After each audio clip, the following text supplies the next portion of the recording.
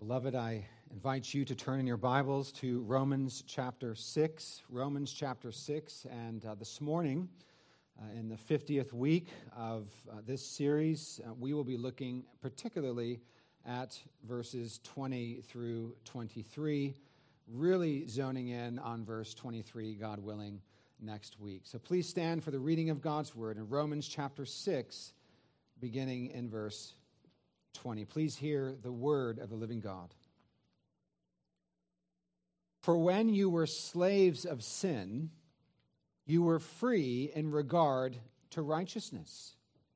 But what fruit were you getting at that time from the things of which you are now ashamed? For the end of those things is death.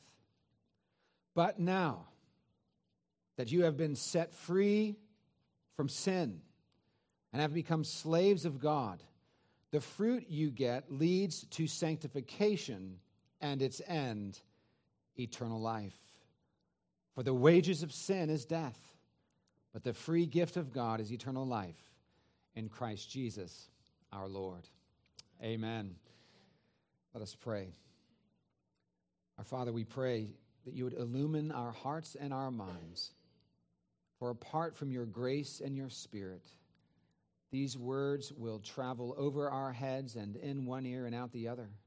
They will bang off of our hearts. But we pray, O God, we pray that this morning we would hear your word.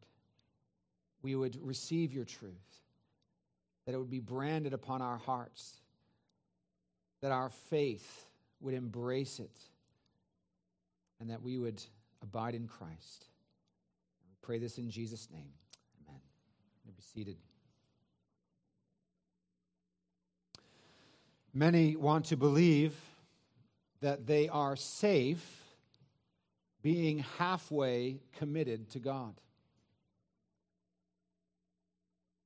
Being what Puritan Matthew Mead called a, quote, almost Christian. One of his famous books in the 17th century, The Almost Christian.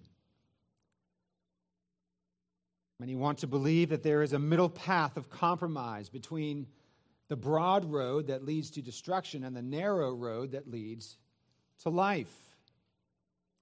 But our Lord Jesus doesn't ever mention a third way. Doesn't give a third option. A third way or a third option or a third path is a fiction.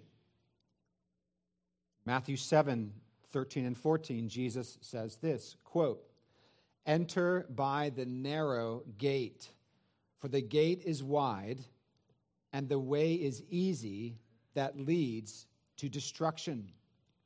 And those who enter by it are many.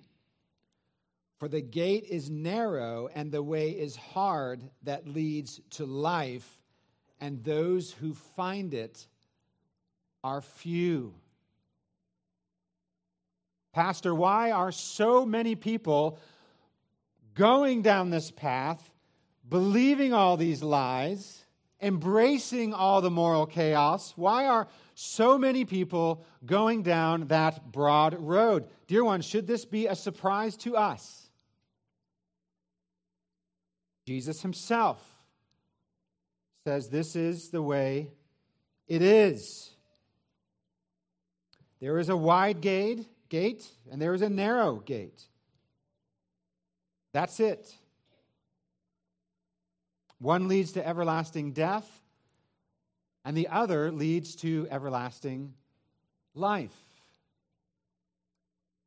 In our study of Romans, we've observed that the Apostle Paul does not mention a third way either. No, you are either, Romans chapter 5, 12 through 21, in Adam, or you are in Christ, by grace through faith. That is, in union with Christ. We have been considering this all-important doctrine of union with Christ. We've mentioned that to understand the Christian life apart from this doctrine of being united to Christ is really to misunderstand the Christian life, or at least to not have a full picture of it. Paul lays this out clearly in Romans chapter 5.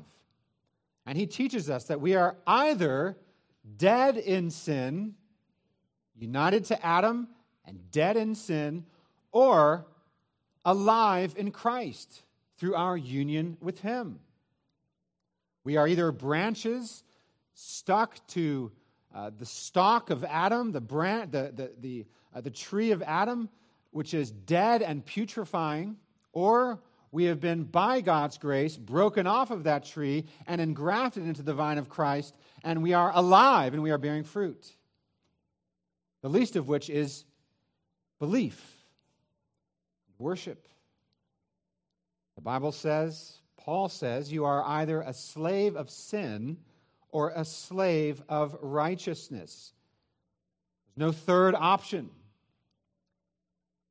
You are either a slave of one or the other. And we began looking at Paul's inspired analogy of the two slaveries last Lord's Day, didn't we? And we learned that true human freedom, as many want to understand human freedom, is a fiction. It's a fiction. According to Scripture, true human autonomy is a myth. The last truly free persons to exist in the world were Adam and Eve in the pre-fall garden. But that freedom was lost when they believed Satan's lie, ate the forbidden fruit, and sinned against God. When they sinned against God, they fell. They fell from that place of original righteousness and fellowship with God. And we fell with them. That's when we talk about this world being a fallen world. It's why the world is as it is. Because humankind has collectively raised their fist and rebelled against God. And what it is that will be actually a blessing to humanity, we've rejected, and rather we've embraced with all of our hearts the curse. You know, when you're a parent of small children, your children say the darndest things. And I remember there were times where my own children, when they were very young, would walk up after they had gotten in trouble and said something like this, "Daddy, why did I do that? Why did I do that?" You know, sometimes we say that as adults too, don't we? There is something that sin does to us. It clouds our minds. It darkens our minds so that we do things that we know will have bad consequences, but we do them anyway. And it demonstrates, does it not, that there is this slavery to sin, this fallenness in Adam.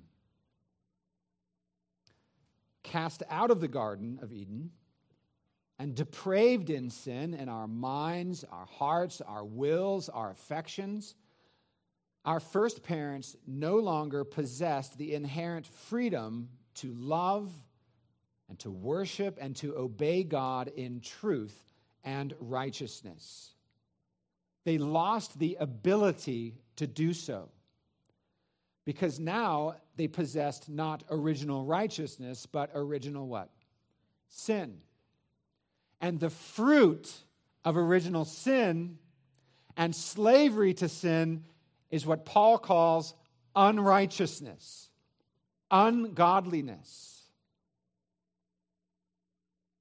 This ability to commune with God, to love God, to worship God was lost, not only for Adam and Eve, but for all who would be born into this world after them. It's what Romans 5 teaches. It's what our confession teaches in the Westminster Shorter Catechism. Question 16.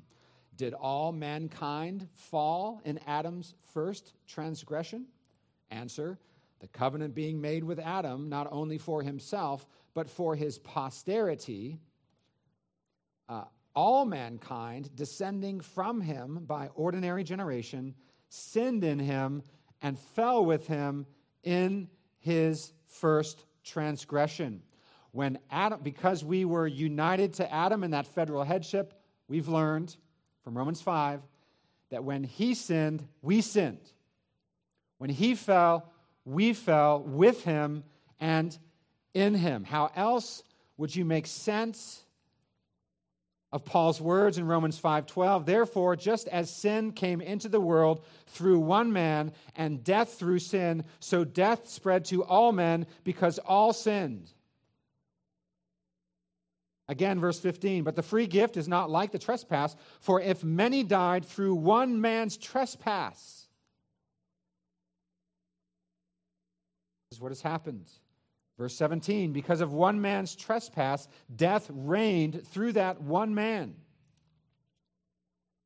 Paul is laying out in chapter 5 the reality of what it means to be born into this world in Adam, in sin, and under the law. Did all mankind fall in Adam's first transgression? Yes. Question 17, into what estate did the fall bring mankind? So what's our current condition? Answer, the fall brought mankind into an estate of sin and misery. Sin and misery. You see, these are the theological categories that God's people need to remember and cling to in order to be faithful disciples. So many big box churches and the shiny books at the bookstores are encouraging a kind of self-help, therapeutic version of Christianity, so that the focus is not on what does the Bible say, but on how does the Bible make me feel. What's most important is not the glory of God, but my own well-being and being centered. And this whole approach to the Christian life is anti-biblical. It is humanistic, and it is wicked because it is diverting people's eyes away from the person and finished work of Christ for our salvation onto ourselves. Dear ones, we are not born with original righteousness, but with original sin. Thus we are born slaves of sin, living east of the Garden of Eden, and this slavery leads to physical, spiritual, and eternal death. The wages of sin is death. Ephesians chapter 2, verses 1 through 3. Paul writes to the church at Ephesus, and you were, this is who you were, Ephesian Christians, you were dead in the trespasses and sins in which you once walked, following the course of this world, following the prince of the power of the air, the spirit that is now at work in the sons of disobedience, that's Satan, among whom we all once lived in the passions of our flesh, carrying out the desires, the appetites of the body and the mind, and were by nature children of wrath, like the rest of mankind. That's Paul's inspired explanation of who these Ephesians were prior to knowing Christ and to being united to Him. By nature, children of wrath, like the rest of mankind. So, dear ones, human freedom, as it's understood by many, is a fiction. Autonomy is a myth. In other words, no one is truly autonomous. No human is inherently free, as people like to think of human freedom. Those who are addicted to pornography or marching in gay pride parades or living on their own terms in one way or another are not free. There's nothing really free about that. It's bondage. The Bible calls it slavery to sin. One is either a slave of sin and therefore a slave of Satan and death, or a slave of righteousness, namely a slave of God and a slave of Christ and receiving life in Him. As we come to this passage and as this passage confronts us, we must ask ourselves, who am I a slave to? Who am I owned by? And how is that reflected by the fruit of my life? The most basic fruit of someone who is a slave of Christ is someone who loves God and who desires to honor and to glorify him and to worship him. That's basic. If God and his truth and his gospel and the preciousness and loveliness of Christ are an afterthought in your life, somewhere way back there that sort of comes to mind from time to time, or maybe during special seasons in the church calendar, then are you really a slave of Christ, bearing the fruit of righteousness? Imperfect in this life? Yes. But you can still say, I am a slave of Christ. I am happy to be shackled to him. I am, like Paul, in some measure, unashamed of the gospel of Jesus Christ in this world that tells me that I am a fool.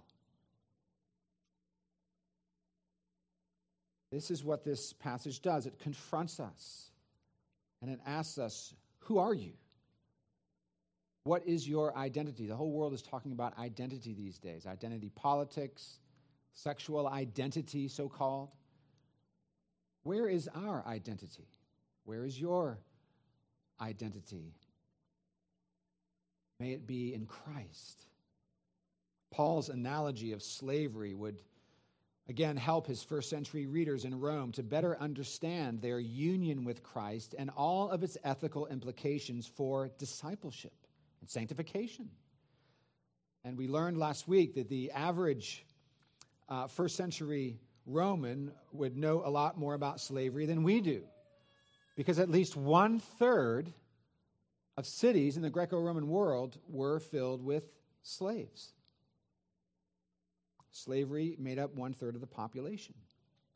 And it took many forms. Again, there were foreign prisoners of war who were made slaves. Others were captured in foreign lands and made slaves. Others were debt slaves, making themselves bondservants to someone that they owed a lot of money to.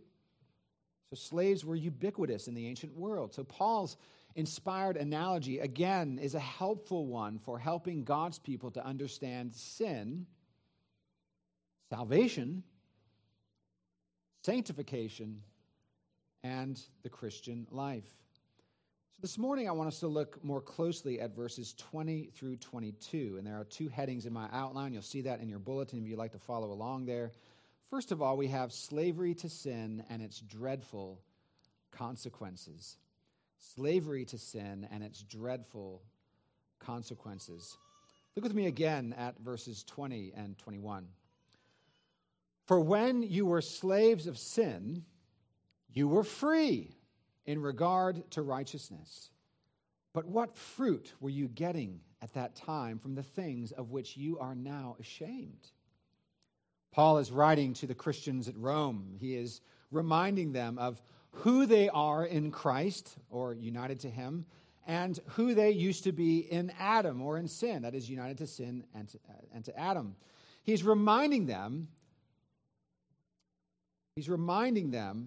of who they are as those who are enslaved to God and who they used to be, enslaved to sin. So Paul writes here, look there with me, for when you were, past tense, slaves of sin, you were free in regard to righteousness. What does Paul mean by this curious phrase, free in regard to righteousness? Well, let's first rule out what it doesn't mean.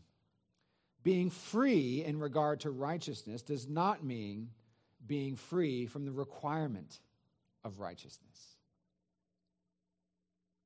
as if God's righteous requirements had no bearing on or relation to their lives while they were slaves to sin. No. What Paul means is that they were not under the influence and control of righteousness, as it were. Enslaved to sin, the sinner is truly not concerned from the heart about God's glory and his standards of righteousness. Remember the apostles' words in verse 17. Look there with me. Thanks be to God that you who were once slaves of sin have become, what? Obedient from the heart to the standard of teaching to which you were committed. In other words, Paul explains that when these Roman believers were slaves of sin, they were free from slavery to righteousness. Ironically, freedom from slavery to righteousness is the worst kind of slavery with the worst kind of consequences. John Murray states that when they were slaves of sin, quote, they were carefree in respect of the demands of righteousness. With undivided heart and a single eye, they were bondservants of sin, and that was the only master they knew. It was the only master they knew. Now, Paul goes on to ask a piercing question in verse 21. But what fruit were you getting at that time from the things of which you are now ashamed? In other words, what kind of fruit did you receive from the way you once lived in sin, a lifestyle that now brings you shame? You see, Paul wanted to remind God's people, and he wants to remind every one of us this morning, that going back to a life of sin is foolish and crazy. He's saying, look at the shameful fruit that a life of sin produces. Why would you want to go back to that? Those who might be caught up and entangled in secret sin, why have you gone back to that?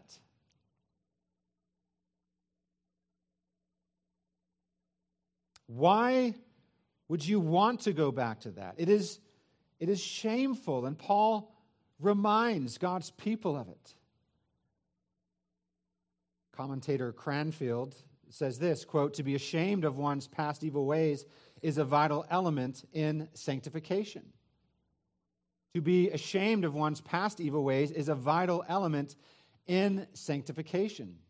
It's why we, in part, confess our sins every Lord's Day, is it not? Because we come confessing our sins and admitting to our sins and thinking about our sins makes us ashamed of the way that we lived and to put our hope and our faith and our trust in Christ, and it's a part of the sanctification that God is working in us.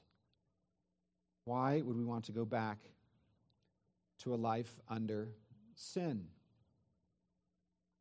Shortly after being born again in 1991, I remember vividly how deeply ashamed that I was for my former way of life. Of course, in those early days, after crying out to God by His sovereign grace and receiving Him as my Lord and Savior, my life of sin and licentiousness was fresh. It was only days before that I was living a life of rebellion against God, a life of sin. And as I think back to that life, and because I was an adult, a young adult, when I was living in that way, I can vividly remember being enslaved to sin. I can remember what that's like psychologically and emotionally and affectionately, living with sin as my master. My appetites ruled me. I wanted the glory, and I wanted to satisfy my appetites, and I wanted what the world was giving to me, and I never had enough of it. I always wanted more. It's like eating donuts. They never satisfy. You might as well take one bite, because every bite thereafter will not satisfy you. And it's like sin. Donuts are sin, basically. Sin never satisfies. It never brings you to a place of peace. Because it is against what God has designed for us, namely fellowship with Him, which is the highest glory. which is doing that which God made us to do. Everybody's trying to figure out who they are. Am I a man? Am I a woman? Am I a human? Am I a lizard? I'm not kidding. There's a dragon woman that's now getting news. On one hand, it's funny, but really it is devastatingly sad that someone who is enslaved to sin has become the toy of the devil, making this person believe that they are a dragon, and so changing their appearance with tattoos and with plastic surgery to have fangs and horns and green skin. Everybody's trying to figure out who they are when God's word so clearly communicates to us that we are made in his image, that because of sin have fallen away from him, and he sent his son into the world to save us from our sin and from ourselves and all of our foolishness and from everlasting death, and to bring us back into fellowship with him through Jesus Christ. And I remember, after being born again, shortly thereafter, being so ashamed. My emotions and my mind, which now is full of light because of the gospel and the work of the Spirit, and I'm thinking about all these things I had done that were so sinful, wicked against God, all the unwholesome and profane speech that came out of my mouth, all the wicked thoughts that crossed my mind, all the sinful deeds that I had done. And this did not include all of the countless things that I failed to say and didn't think and should have done. What was the fruit of my life? It was rotten and shameful.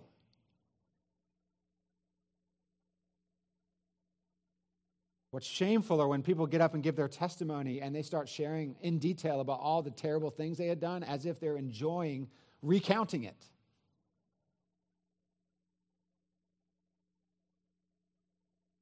It's shameful.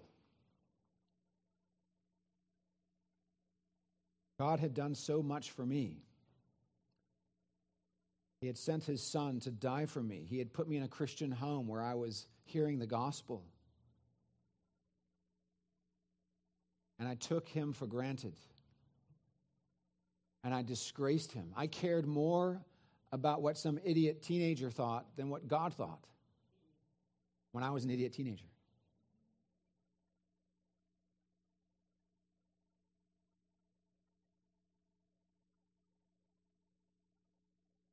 Paul ends verse 21 by telling us where this kind of a life ends up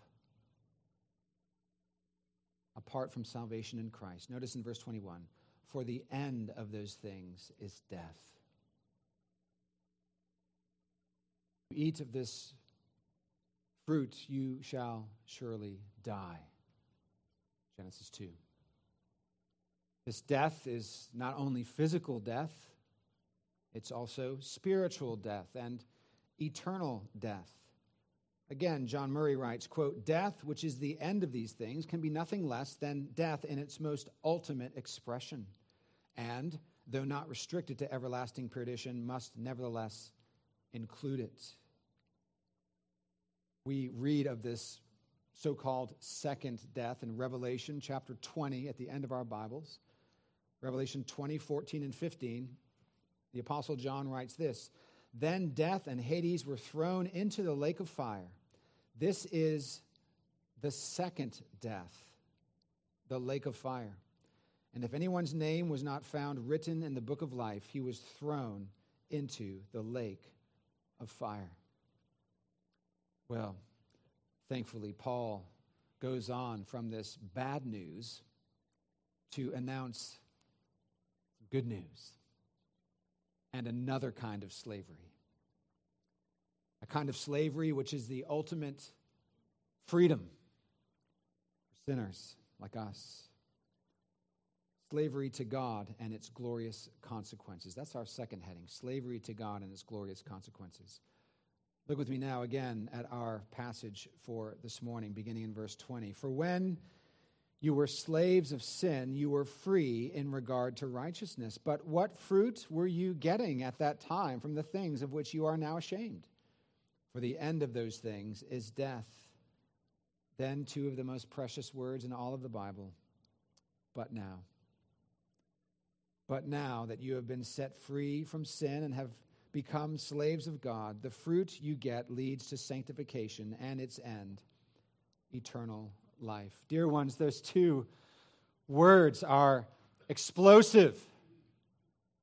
If you write in your Bible, underline those two words and highlight them. Put them on your fridge. But now. Two of the greatest words in the Bible. But now what? Some may ask. But now you have been freed from sin. But now you are no longer slaves of Satan and sin and hell and death. Notice he doesn't say, but soon. Soon you will be delivered from this master. But soon. No, it doesn't say, but later.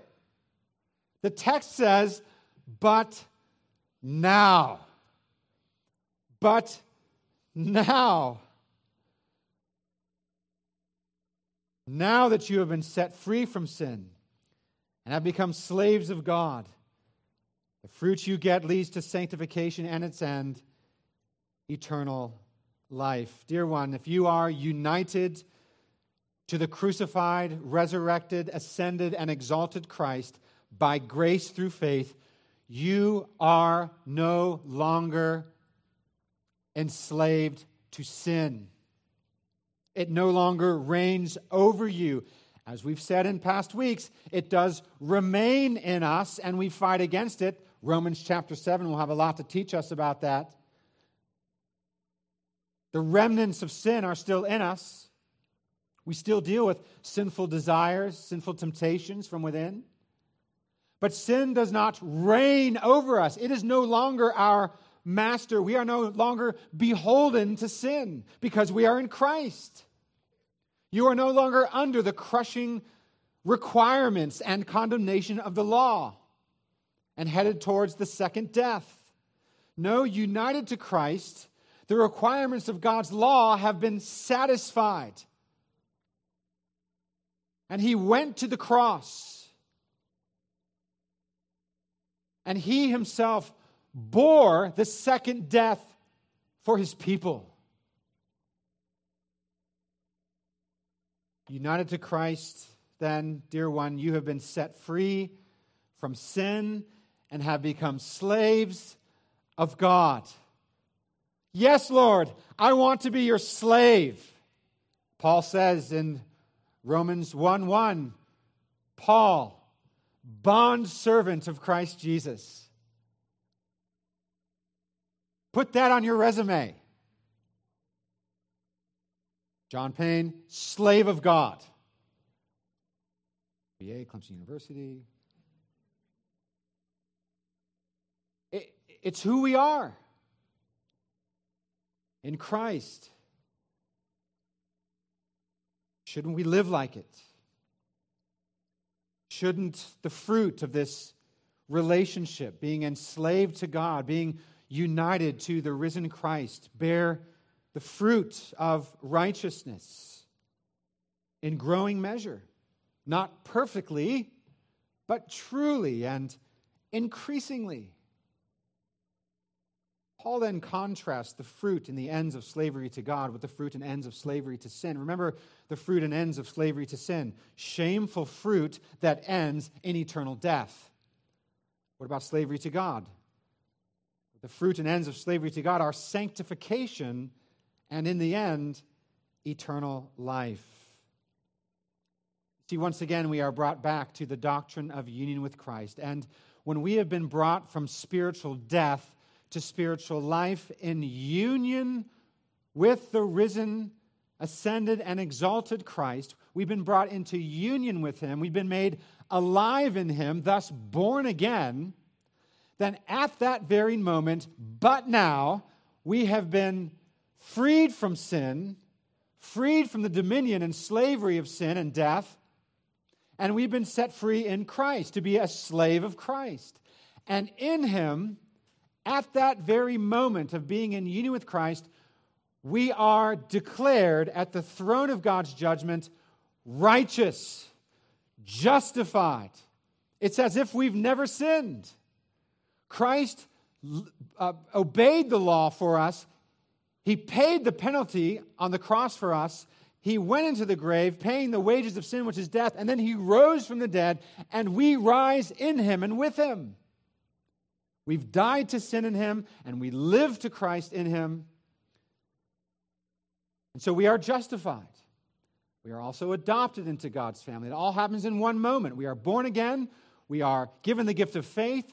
We are receiving Christ and his righteousness and forgiveness. We are justified. We are adopted into his family. And then a process begins called what? Sanctification. Called what? Sanctification. And that is the fruit of being a slave of God, of being united to Christ. It's called sanctification. What is sanctification? I'm glad you asked. It is when, united to Christ, we die more and more to the remnants of sin and to all of its external temptations, and we live more and more in the fruit of righteousness in Jesus Christ. We become more holy. It's gradual. It's never as fast as we would like. It's frustrating. But it's true. And it's a fruit of being enslaved to God by grace through faith. Again, Murray writes, "The new life in Christ is not slavery as it exists among men. It is the highest and only freedom." If we want to experience freedom in its fullest, then we must be in union with Christ by grace through faith. If we want to experience true freedom, we must embrace all that it means and all that it is to be a slave of obedience, a slave of righteousness, a slave of God. All three of those are mentioned in our text in chapter 6. And the three really are synonymous. They all really mean the same thing. A slave to obedience, a slave of righteousness, a slave of God. It means that we are united to Christ and we are not our own. And that's our greatest comfort in life and in death. That I'm not my own, but I belong both body and soul to my faithful Savior, Jesus Christ. And what a Savior he is.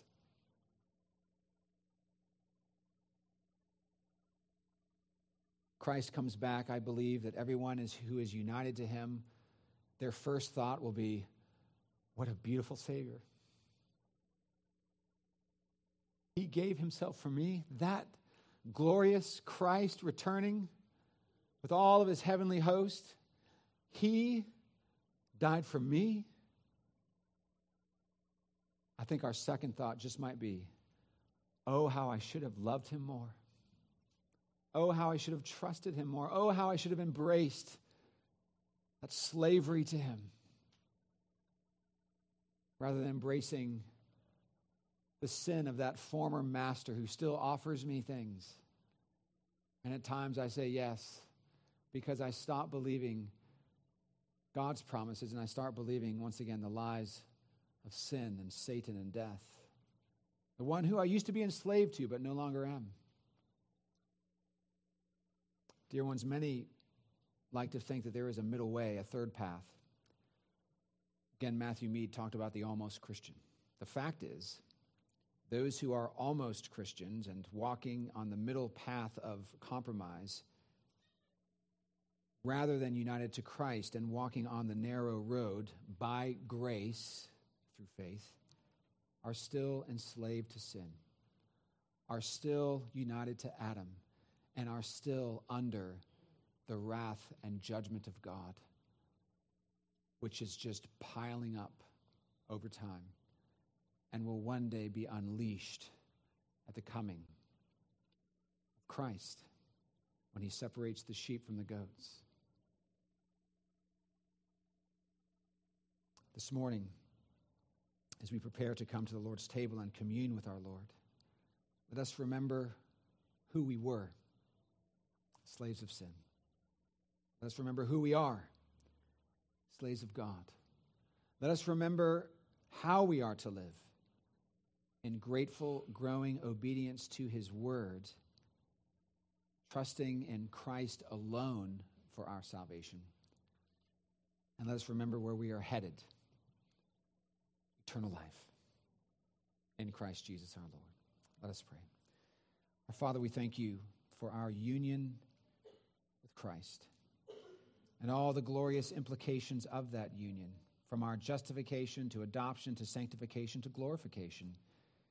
And, O Lord, we pray that you would draw us to yourself, that as we abide in Christ through all that is represented at this table, that you would feed and nourish us by your Spirit.